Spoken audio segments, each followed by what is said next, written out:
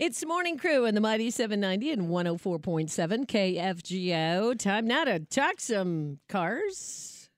Ask the Mechanic. Vern Newman, District Manager from Matt's Automotive, joins us on Wednesday mornings. If you've got a question for Vern, you can text that question in right now to our Adventure RV Text Club. That's open at 35270. Hey, good morning, Vern. How's your Wednesday starting off for you there? Good morning. I'm doing well, reporting from North Branch, Minnesota today. What the heck are you doing there? We got some locations in the Minneapolis area, so I'm up here working for the week. You bring a good point up because you have locations: Fargo, Moorhead, South Fargo, South Moorhead, your collision center, Bloomington, Columbia Heights, North Branch, Pine City, Wilmer. Holy cows! If somebody lives in Fargo and they make frequent trips down into the Twin Cities, if they have some issues, like if they pull into Bloomington or Columbia Heights, does that information transfer? Can they pull up maybe some of the history on your vehicle in the Twin Cities or vice versa? Yep, we can access that anywhere. I could access that from Mexico if I wanted. Wow, that's awesome. You don't have a location in Mexico, do you? Yet? We don't, not yet. Okay. I would like to maybe explore this just a little bit because there's so many people that go on YouTube or they do a version of WebMD. They got a problem with their car and they Google it, and now and I know it's been around for a little while, but people will buy their own code readers. And what are your thoughts on reading your codes on your own at home versus going into the experts at Matt's Automotive Center? Well, that code is really like a platform for us to find out what area of the vehicle do we need to run tests on. I know you can go to pretty much any parts store in town and they'll read the codes for you and give you a printout of the most likely causes of that failure, but it doesn't actually tell you what's failing on there. So for instance, if I have a P0301 misfire code, a lot of people are going to say, well, you need spark plugs to misfire. It kind of adds up at that point. But in reality, there's about 100 different things that could cause a misfire. So what we really want to do is take that code, use the more advanced scan tools to read the data out of those systems, and then run tests on those systems to find out where the actual failure is.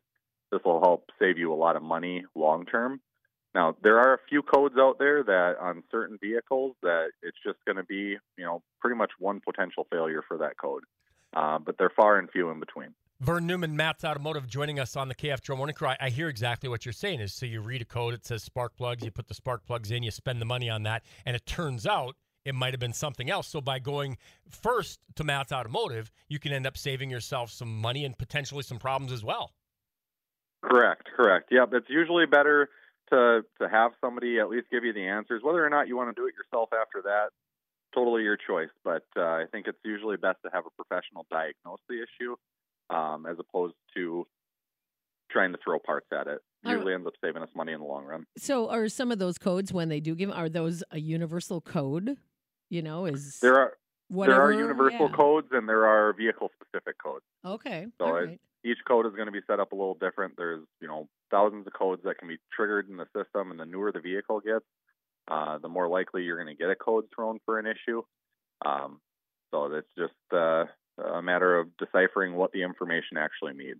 All right, we're talking with Matt Vern from Matt's. Too many first names there, Vern. I get called Matt every day of the week, so it's all right. We're talking with Vern from Matt's Automotive. If you do have a question for him, you can certainly text us at the KFGO Text Club, 35270. So between here and, the Twin Cities areas, and this time of year and the weather, are there kind of cyclical problems for everybody when it comes to their cars? Do you see things at certain times, or is it just sort of all the time? Years ago in this industry, we saw a big cyclical change for repairs. So in the colder winter months, it was a lot of heater cores and water pumps and parts of your cooling system that were failing. And then in the summertime, it was a lot of AC condensers and AC compressors.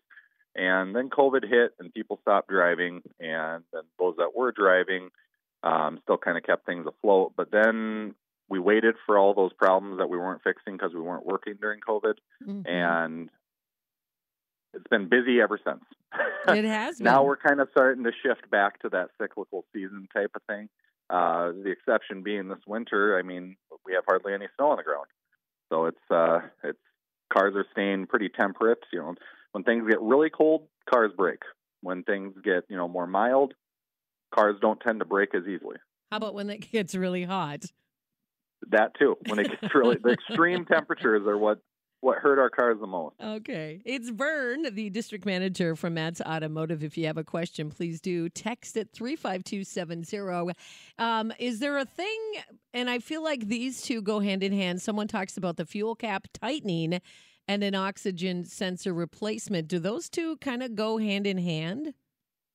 Those are two separate systems of the vehicle. Okay. The oxygen sensor is going to lean more towards your fuel system, and the fuel cap is going to be your evaporative emission system. Okay.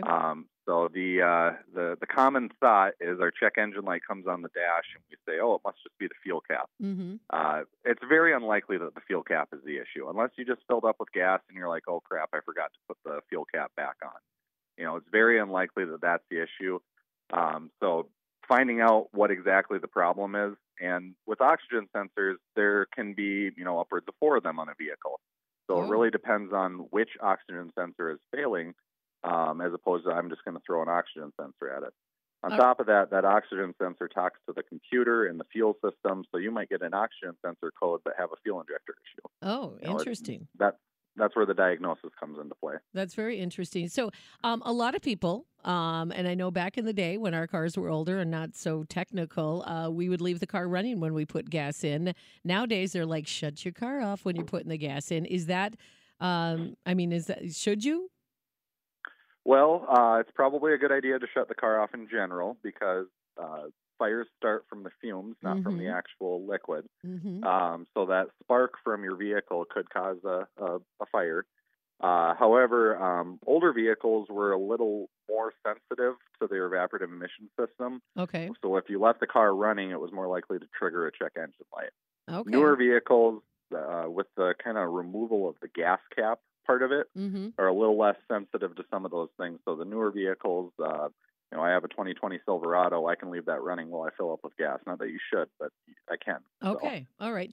Interesting, too, when we're talking about fuel caps and the such, on my husband's pickup, there is not one. It's just sort of a little, door. You put the hose right in, and that always makes me nervous for, things that might get in there, or air, or, snow or water, or is that, obviously it must work if they're putting it on pickups. Yeah, they got fail-safes put in place in order to prevent certain things from happening. That's not to say that somebody can't still dump sugar down your gas tank and everything like that, but it's they have some fail-safes put in place to protect you there. And do people still do that? Sugar?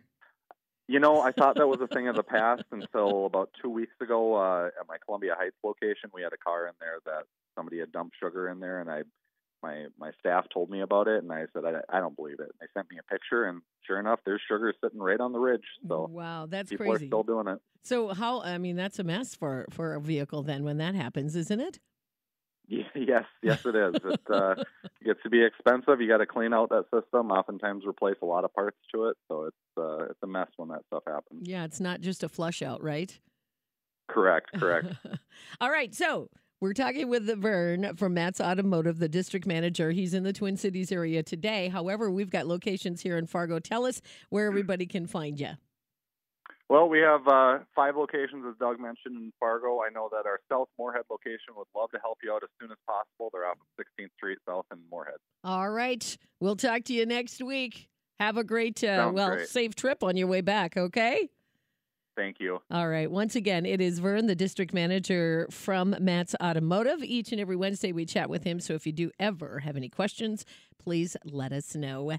We'll take a check of that forecast. It's going to be a gorgeous one. It's going to be a record breaker. We'll check in with Too Tall Tom coming up next.